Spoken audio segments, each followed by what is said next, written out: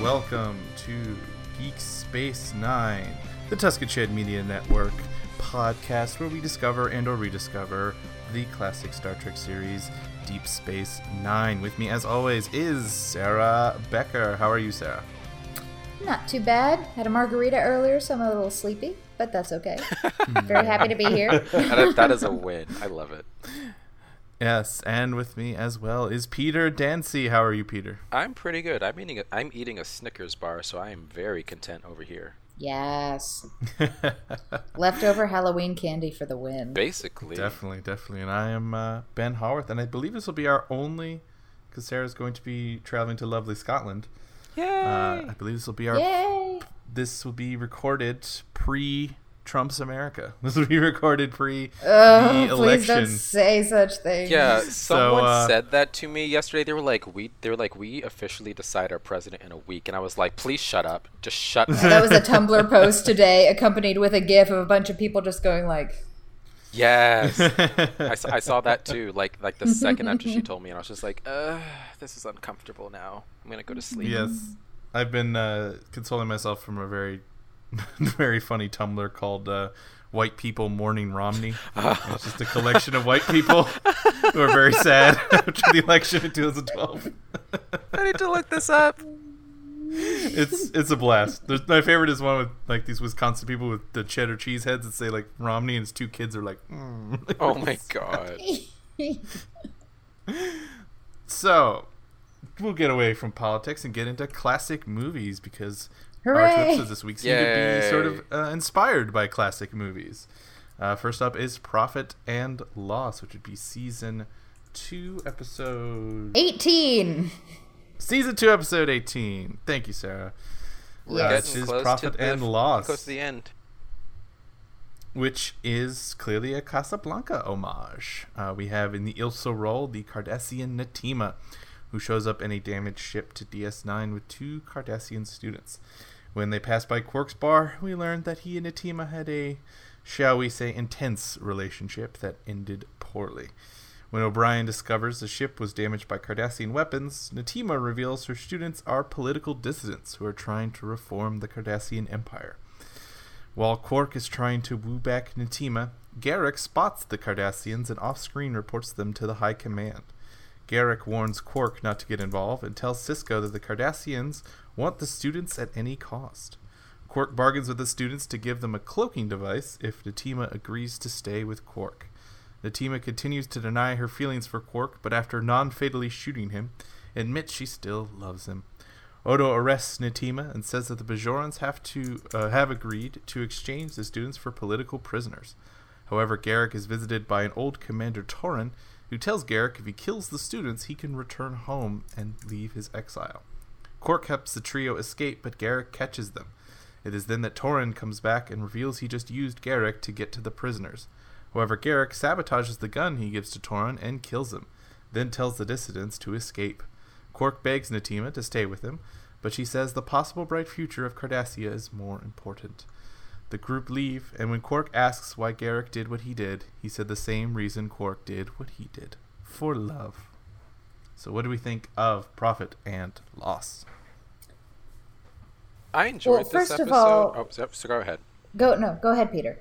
No, I was just gonna start. I was just gonna really say, like, at least for now, like, I enjoyed this episode merely because I am still confused on where the hell Garak stands.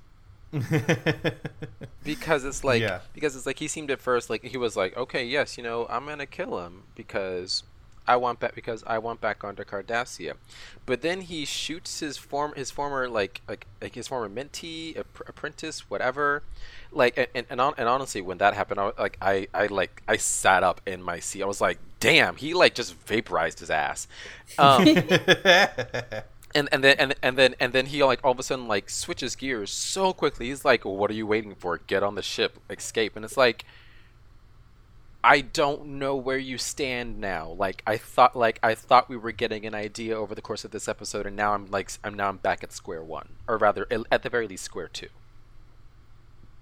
Maybe he's sort of like I keep coming back to Gaius Baltar for some reason, but like sort of a Gaia's character in that he seems to do whatever is best for him at the moment. And then once the situation changes to where it's no longer advantageous for him, he'll flip to the other side. Yeah, that makes sense. Yeah, I could definitely see him like that. And again, to the Casablanca thing, he reminds me a lot of Captain Renault. You also don't know what side he's really on. This is true. Throughout the entire episode. He's on his own side. At the end, yes, at his own side, but also Rick's as well, which is sort of the nice, similar ending to this. I enjoyed this episode. I liked that it was a subtle Casablanca, or maybe not subtle Casablanca remake, and I also just like interspecies romances that are somewhat interesting. They're usually human interspecies, but I think it's fun to have a Cardassian and a Ferengi, which I think is a really neat sort of duo, and that it wasn't sort of fake, or they truly loved and seemed to be extremely sexually attracted to each other, which I also found really fascinating. Well, Ben might slay me for this, but I've never actually seen Casablanca. Oh, that's so funny. I may have felt differently about this episode had I gone into it with, this is a Casablanca homage. This is great, but I didn't really like this episode, mostly because I didn't appreciate Quark's treatment of what's her name.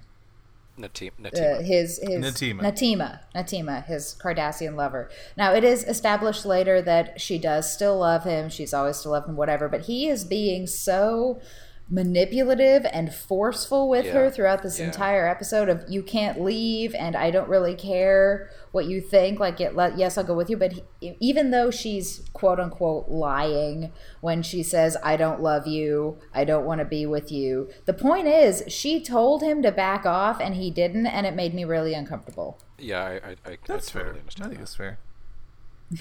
I think that's... Sorry, go on.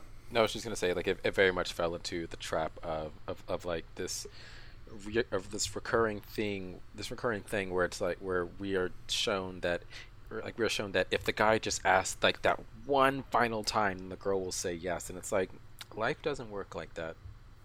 Exactly. Yeah, it feeds into that thing. Yeah, it feeds into that thing where it's if a girl pretends to be mean and she doesn't like you, that means she actually really does like you, which encourages young boys to keep pursuing the girl even if she gives them the cold shoulder. Right. No, that's wrong. We need to stop perpetuating that stereotype. Very much. And again, I realize this is, early 90s.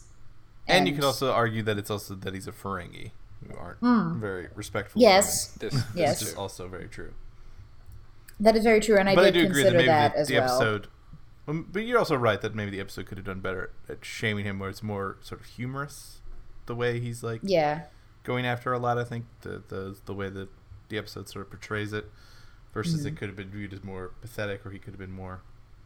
Maybe her loving him would be because it's more of a sympathetic act at some point. So you're right that it was sort of it wasn't until she sort of shot him and had some agency that she was no, I love you. So I can understand where your frustration in that comes from. Yeah. Yeah. That being said, that was really my only issue with this episode. It was a big issue because it kept happening. Right. But it was still, kind of an interesting story. And again, I was really interested in the Garrick subplot of, plain simple Garrick doesn't seem to be quite so plain and simple anymore. Nope. Where's he going with this? Yes, I really love this sequence with him and Quark in the tailor shop where they're having a very, very, very on the surface level discussion about clothes. He's talking about how if this dress gets ripped, then no one will want it anymore, and it has to be thrown out with all the rest, even though it had nothing to do with it. Right. It's all this very interesting subtle stuff where he's saying basically just let the two students go, and maybe you can save Natima, but don't get involved because you don't want to get friends may go out of fashion. Friends go out of fashion. Oh, gosh. Shall we say? Being a tailor allows for some great subtle metaphors. Yes. Who knew? Yeah, I think maybe in the next 2 or 3 episodes, I believe that we have more Garrick coming up just based on his IMDb. So I imagine we're finally going to get some answers soon, but maybe we'll just get to the end of the series and never find out. But still be just as confused.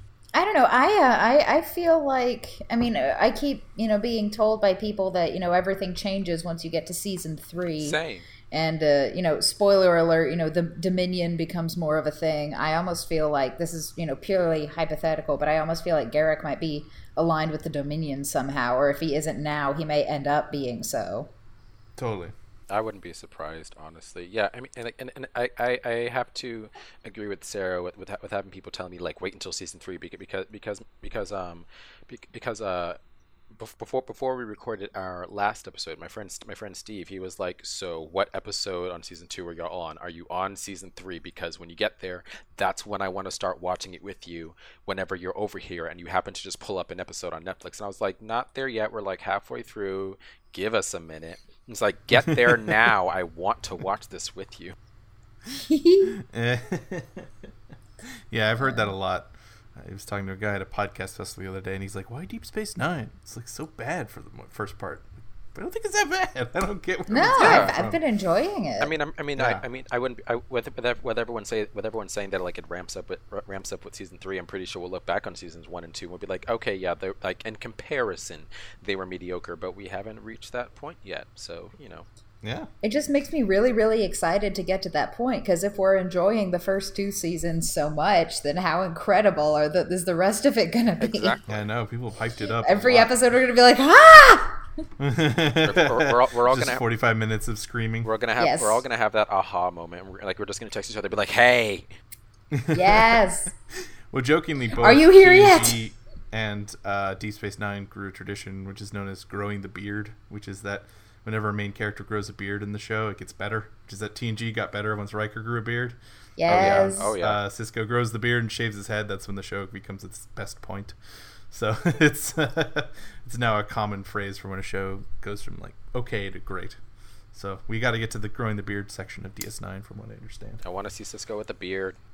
Yeah, and then it's gonna be weird because I've seen him for so long, and that he's gonna look like that for the rest of the show. Yeah. He's basically gonna flip which hemisphere of his head he has hair on, from northern hemisphere to southern hemisphere, and it's like, I was like, am I ready for this? I don't know. Yeah. And then Worf is in the show for a lot. We know that. Oh, that's coming true. up. Yeah. Right. It's there's gonna be a lot of spoiler weird alert shit ahead. Yeah. In case y'all didn't know. I imagine most people know certain things. It's like certain things about the show have been spoiled for.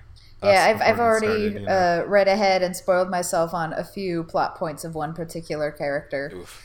Yeah, I think I know which one you're talking some about. Things that are coming, but I don't know the context for these things, so I'm excited to see how they unfold. This is why you don't delve into Memory Alpha. I know. I couldn't help it. I was weak.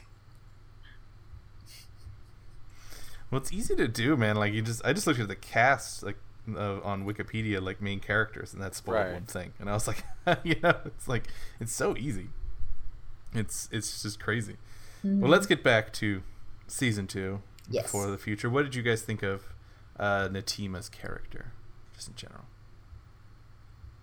I liked her dedication to her cause. I liked how even after she like professed her continuing love for Quark, she was like, yes, I feel this way about you, but I am so dedicated to what I am trying to do to make the world make my world for my people better for future generations, that this is a sacrifice that I know I have to and am willing to make.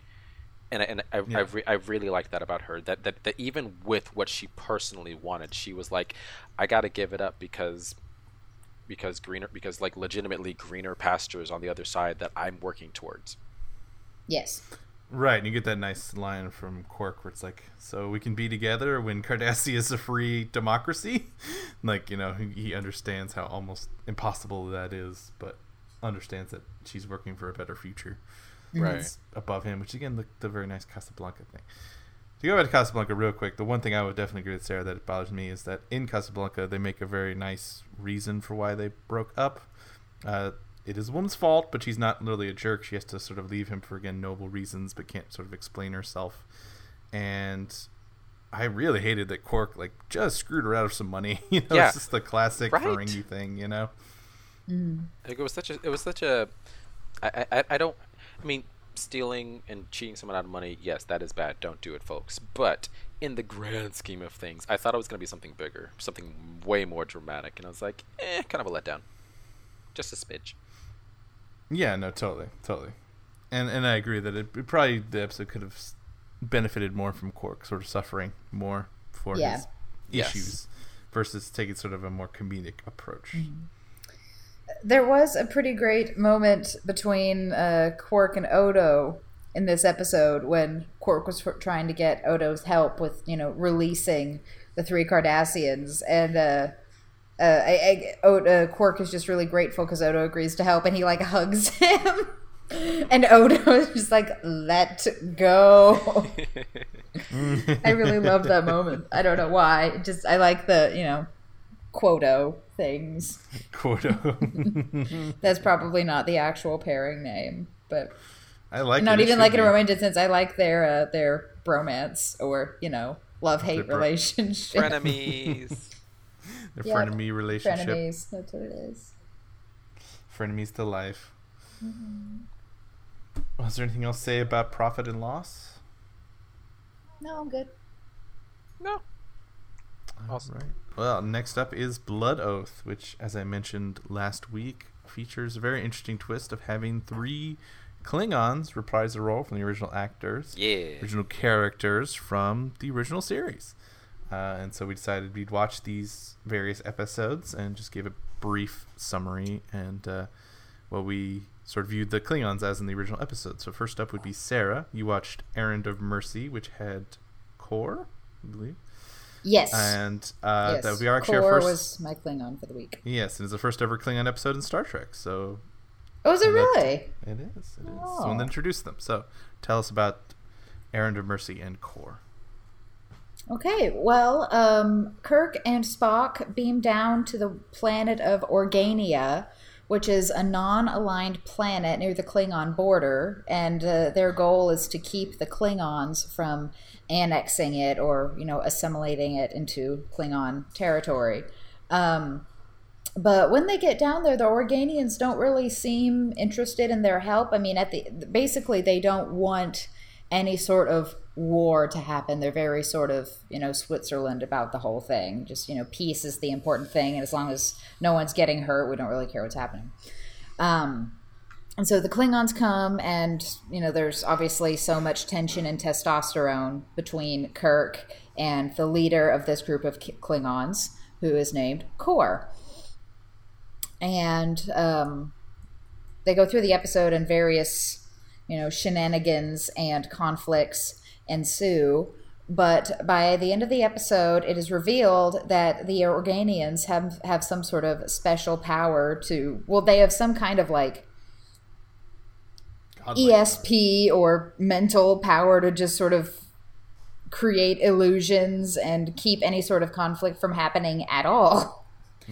And so at the end of the episode, the Federation and the Klingons are prevented from fighting by the Organians, and they are forced to agree to the Organian peace treaty, and both sides protest, but the Organians say the rivals will get along far better in the future.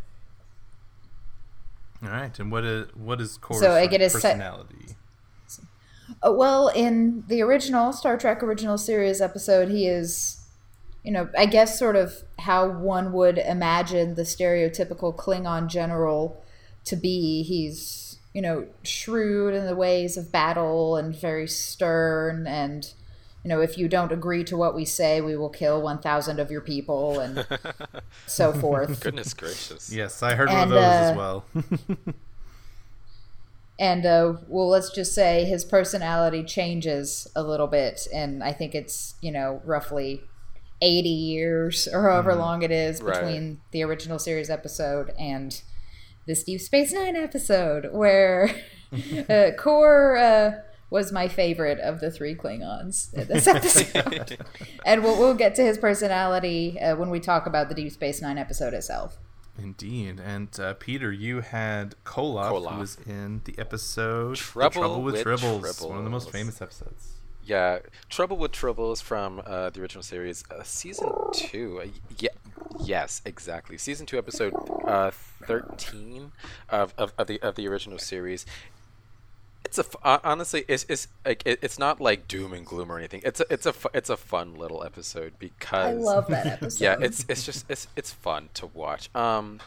Basically, um, USS Enterprise en route to a space station K7 to assist with this important assignment, but they really don't know what's going on until Spock and Kirk beam over to the space station, where they first meet the station manager Lori, but then they immediately meet a Federation undersecretary named Nils Barris, who's in charge of the development project of this like super special grain that he wants to keep out of that he is very concerned throughout the entire episode. He wants to keep out of anyone's hands because he doesn't know what bad things might happen and blah blah blah. It's like that Family Guy joke where he's like, "Here's my priceless artifact, and yes, here's my hemophiliac baby, and here's yes. my like."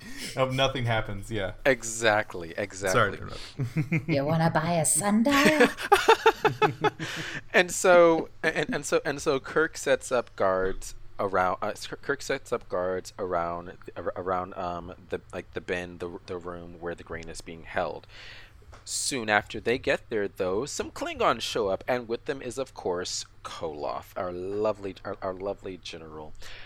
His personality, very pompous, very rather in your face, cocky. Like he's rather cocky and you could probably say like a little condescending, where he's like, "We're not causing any trouble. We're just here.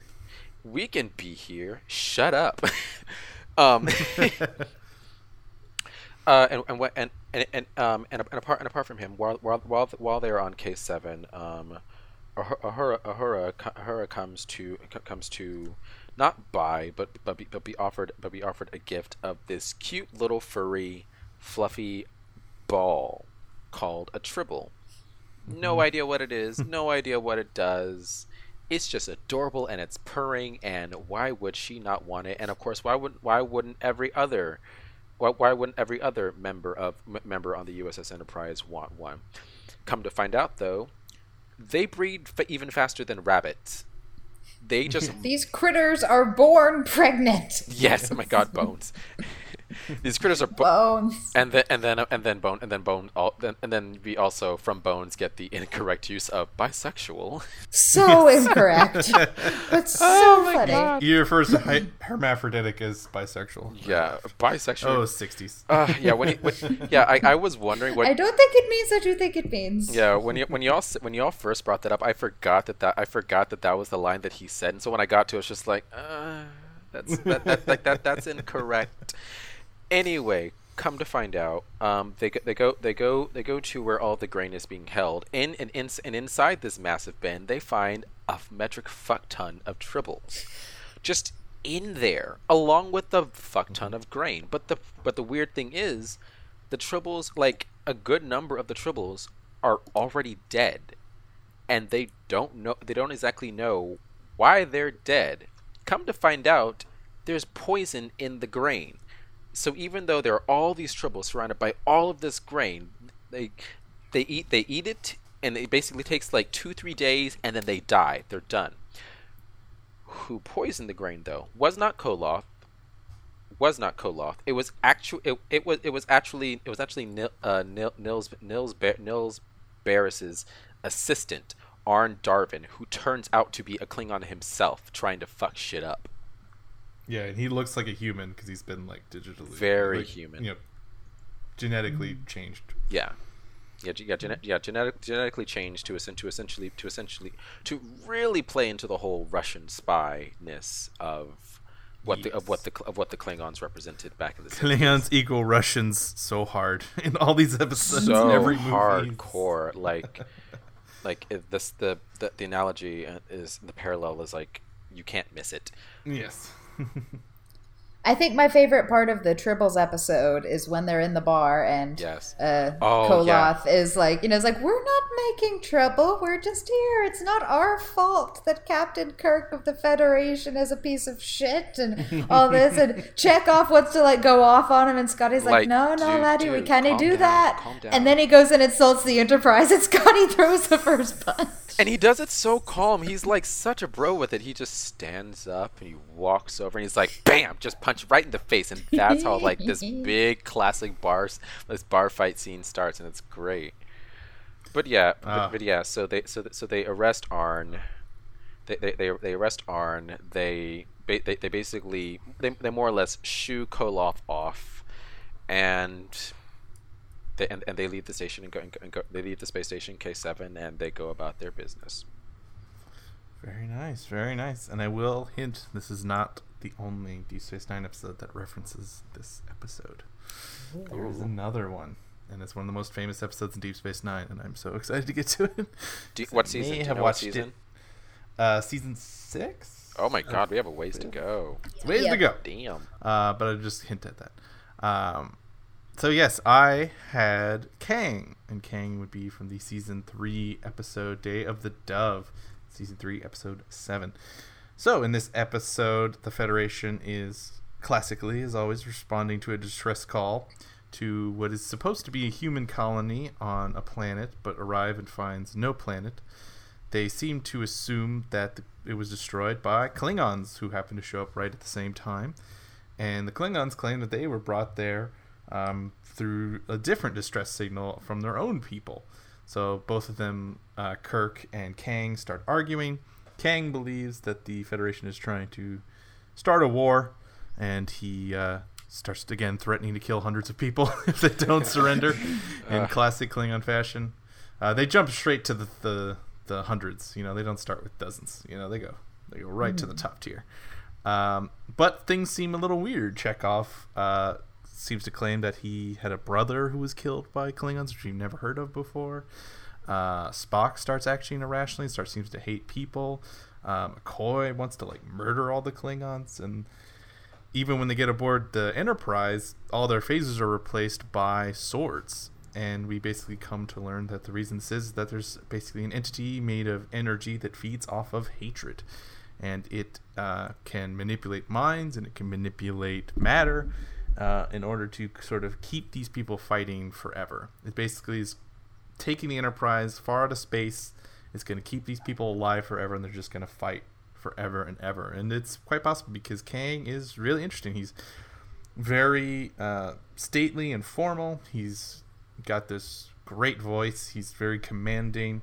He's very intelligent. I think he's probably one of the best original series sort of. I really put him up there with Khan and the Romulan person from Balance of Terror in terms of just one of the best strategic commanders who is a real formidable foe.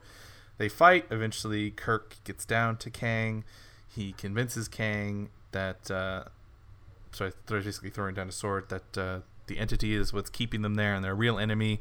And to fend it off, they have to use the power of love. And they laugh and cheer, and all the Klingons and the humans get together and have a big old party, and that causes the alien to leave.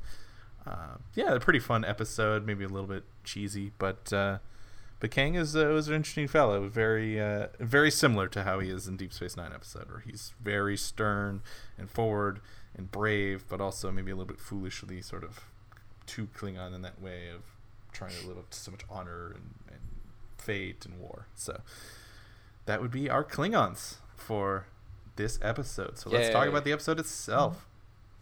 Blood Oath. And like I said, this sort of follows in the Magnificent Seven sort of samurai mode. Where we're getting a band together to Magnificent Seven Samurai. Magnificent Seven Samurai mode. I mean, yeah. The episode begins with Odo taking Kor, who we know, as Sarah mentioned, is more of a drunken Falstaffian type. I love him. He was my favorite Klingon. I want to meet him. I want to hang out at a bar. He's with him. Lovable. I mean, you wouldn't want to fuck with him, but he's also that drunk uncle. Yeah, who's reliving his glory day. I want to hang out with him. He's like, you want to share a beer? He's reliving his glory days with booze and hollow sweet recreations of famous Klingon battles. Odo brings him to the brig to sleep it off when we meet Koloth, who chastises Kor for his behavior and leaves him there. Odo is talking about this situation in Ops, which Dax overhears, and Dax becomes concerned, especially when she finds the third Klingon, Kang. The reason she's concerned is that we learn that Curzon Dax signed a blood oath with the trio after a mysterious alien known only as the Albino murdered their families, including Dax's godson, the son of Kang. We learn a Klingon blood oath is actually a life debt and requires the complete death and eating the heart of the opponent. Since the blood oath was with Curzon and not Jadzia, Kang tells Dax that she doesn't technically have to fulfill her promise, but Jadzia, recognizing how important Curzon was for Klingon relations, feels it's her duty to go. Dax proves her worth against the other Klingons and requests a leave of absence to go fight with them. Sisko and Kira beg Dax not to go, but she leaves anyways. On the way, Dax learns that Kang was in contact with the Albino, and the fortress that he's at is just a setup to give Kang a glorious death. She convinces Kang and the others to be more strategic and proves the Albino merely intended to kill the trio before fighting even began. They sneak around, enter the main chambers, and begin the battle. Koloth is killed, and Kor promises that his death will be remembered. Kang and the Albino fight, and Kang is mortally wounded. Dax gets the Albino cornered, but is unable to kill him, instead positioning him to be killed by Kang before he dies. Kor sings a mournful song for his fallen comrades, while Dax returns to Deep Space Nine. When she returns to her post, she is greeted by the silent, disapproving looks of Kira and Sisko. So what do we think of Blood Oath? Man, every time there's a Dax-centric episode, Yes. I think all three of us agree that she just gets cooler and cooler. Yes. It's the coolest So much, person. yes. Oh my Yes. god, so cool. She's like, oh yeah, I'm bros with like 3 Klingons. That's cool. No big deal. Yeah, it's Whatever. got a blood debt that I gotta go kill a fool. Yeah, I'll be Eat his right heart. back. I'm not gonna die. It's fine. I Oh, don't they have to plan on deal it. with my sex change? Cool, whatever. They don't care. Yes, there was some good stuff in terms of like them having to deal with the fact they knew him as a man before and a female, and she has a very badass moment with Koloth where she shows how good she is with that Klingon weapon, which name escapes me currently. Batleth. Batleth, yes. Yeah, Dax is the fucking coolest person. I just wanna be her. Continues to be a fave. Yes. One to be Jadzia probably is Tormund, the shut-in nerd. Yeah. So yes, what did Maybe she'll be my Halloween costume next year. That'd be great. Yes, what do you all Oh my think God, of please the do that. returning Klingon performances? They were all good. It was great. Yeah, no, like there's really not much else you can say like, besides elaboration. Like I said, Kor is still my favorite. One of the choice quotes for the episode was he calls Quark a devious little Hadiba, whatever the hell that means. But I just really appreciated it. But Kor also seems to share the least amount of his original personality with his first appearance on the original series, but at the same time, like I don't know. I don't really know where I was going with that. He No seems one's gonna quite argue that. different, but it was okay. Like it worked. Yeah, I think you could say it's all right because each of 3 of them featured horrible loss, which I think changes anyone. I think the fact that all 3 of them lost their children Right. to the albino, and I think it's sort of interesting that each one. 'cause And Kang Kor is just still dealt the with same. it by drinking. Yeah, Kang is still the same, like military. Let's do it. Kor drinks away his sorrows, and then Koloth, is more just kind of grumpy and. There sad, is tension on your face, Koloth. You ought to drink more. I'm looking at the quotes from the, Yes. from the Yes. show. Still a little pompous, especially when it came to Jadzia being like, "I'll fight you to prove that I deserve to do this," and he was like, "Are you kidding me? You want to fight me? Sure, let's do it." So he still has that little bit of his old personality in him. Yeah, I thought this episode was pretty solid. I didn't love it as much as I was hoping it would from like sort of the reading about it, but I still very much enjoyed it. particularly for those character moments, which I did really enjoy. I think three Klingons played off of each other really well, and it's very interesting that they were three Klingons who never were on screen together before this, Right. They just happen to be various different episodes.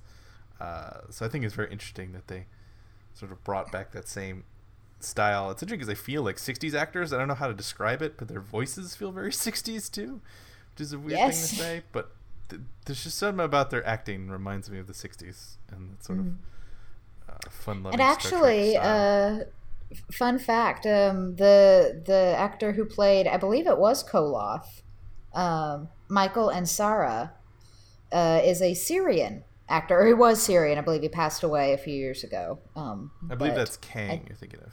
Is it Kang? My bad. Yes. My bad. Get the. Yes, the person who plays Koloth also played It's a Klingon afternoon. Yes, the guy who played Koloth also played the sort of devious Q-like character in Squire of Goloths. So he was sort of a regular Star Trek nemesis actor who just would show up and be a dick. He's a very lovable dick. I think it was a very interesting idea to sort of take these back, but also focus on Jadzia and again doing sort of a Trill thing of what does it mean when your former host made a promise to somebody, that do you have to keep up that promise? I think it's a very interesting concept, and I like that the Klingons were straight up like, you don't have to come. I like that all of it came from her. It wasn't like them being like, yeah, you got to come with us. Like, what is your problem? It all comes from like, no, it's fine. You don't have to come with us. Like, and we except they all happened to meet up on Deep Space Nine to deal with this. Yeah, it's a little bit coincidental. Yeah. I mean, because it's a little like bit Star Trek logic, Star Wars. Yeah, I mean, because it's like did they just know that A Dax was on Deep Space Nine, and so they were showing up to like look for Curzon, just hadn't located him yet, or what? Like I also found that interesting. It's like how are they going to explain this one besides the fact that Jadzia used to be Curzon, and that's really all we're going with. Yeah. What did you think of the action of the episode? I didn't really care about it all that much. I mean, I thought the character moments were fantastic and engaging and really interesting. But in terms of plot and when they finally got to the albino and this weird sort of temple thing, I just didn't really care. No, I agree. Yeah, it's a very famous LA landmark that they film at like a million times. There's a great video called LA Plays Itself about all the various areas in Los Angeles that keep getting refilmed over and over again in various movies, and that one has been in a billion movies. It's been in tons of stuff. Sorry, you're gonna say something, Peter? No, I was just saying I'll believe it because that space looked like somewhere that you could dress up and make it fit any number of genres that you need it for. Yes. Was it the same space where they filmed that Next Gen episode where Data and Picard are in like the sun and moon masks? Probably, actually. I didn't catch it. It that, reminded me of that space. You're probably right. Yeah, I think that was my issue with the episode, is that I found the villain and the action pretty dull, which I think is sort of important, I think, for a Seven Samurai-esque remake episode. But I like the actors enough, and I understand that they're 60-year-old actors and you can only do so much on a cheap budget, but it just felt like too cheap to me at certain points. Yeah. It just felt like, let's go shoot something in someone's backyard, which it literally was, But the character moments at least kept it forward. I just hope there's a little bit more. I just wonder how much they are going to follow up on if Dax is forever changed by this experience. And I also felt like they kind of cheated out with the whole, like, is she going to kill or not? It was sort of a classic Batman thing where it's like they don't and really they make it a huge deal where she has that whole conversation with Kira of like, so what's it like to kill a person? It was so unsubtle, like, Dax. Well, so why? unsubtle. The most unsubtle thing I've ever heard. Is it weird to kill people? Just like, why are you it's not asking even like this? at the bar. It's like at work. Like, Dax is not subtle right now. But yeah, I think obviously one would prefer a story to have great character moments and a good plot. But if I had to pick one or the other, I prefer character moments and character development and things like that. So at least this episode had that going for it. Do you think that Jadzia will be changed by this, or the opinion of her will be changed from other people? I mean, part of me wants to say yes, but at the same time, for the most part, since there doesn't always seem to be too much carryover from episode to episode about things that happen to the characters. Yeah, we haven't quite seen that yet. So I don't really know. Maybe it will, but I don't think it's something that we will see immediately. And also, she didn't actually kill the albino. Right. One of the other Klingons did. Yes. So maybe she won't have been changed because she didn't actually do the thing. Yes. But maybe the perception of her changes for Sisko and Kira. You know? Yeah, because she was still so gung-ho on going. Mm-hmm. Yeah. It's still an interesting thing where it's apparently Curzon was one of the most important people involved with the Klingon peace agreements. Yeah. It's sort of fascinating that apparently Curzon Dax was like one of that's an interesting thing we haven't brought up until now. He was like one of the most important parts of that. And it was all because he was like, I'm gonna walk out on you on you making a speech. I'm just gonna get up and leave, just to make you angry. It worked. Because if I don't do that, then this shit ain't gonna fly.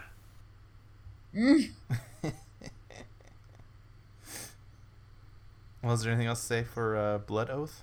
I covered everything. Yeah, not for me. All right. Well, next up we have another two-parter, which will be the Maquis. I'm really excited for this.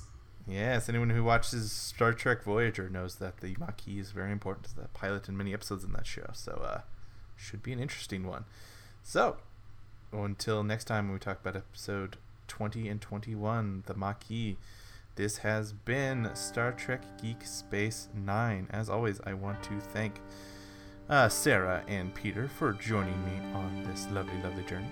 Our theme song is by Captain Meatshield. You can check him out on Twitter at CPTN_Meatshield. We are a part of the Tuscan Shed Media Network. You can find more of our shows at TuscanShed.com. If you like the show, like, subscribe, rate, and review it any way that you can. It does help us find new listeners. Until next time, this is the crew of Geek Space 9 signing off. Bye, guys. Thanks for listening.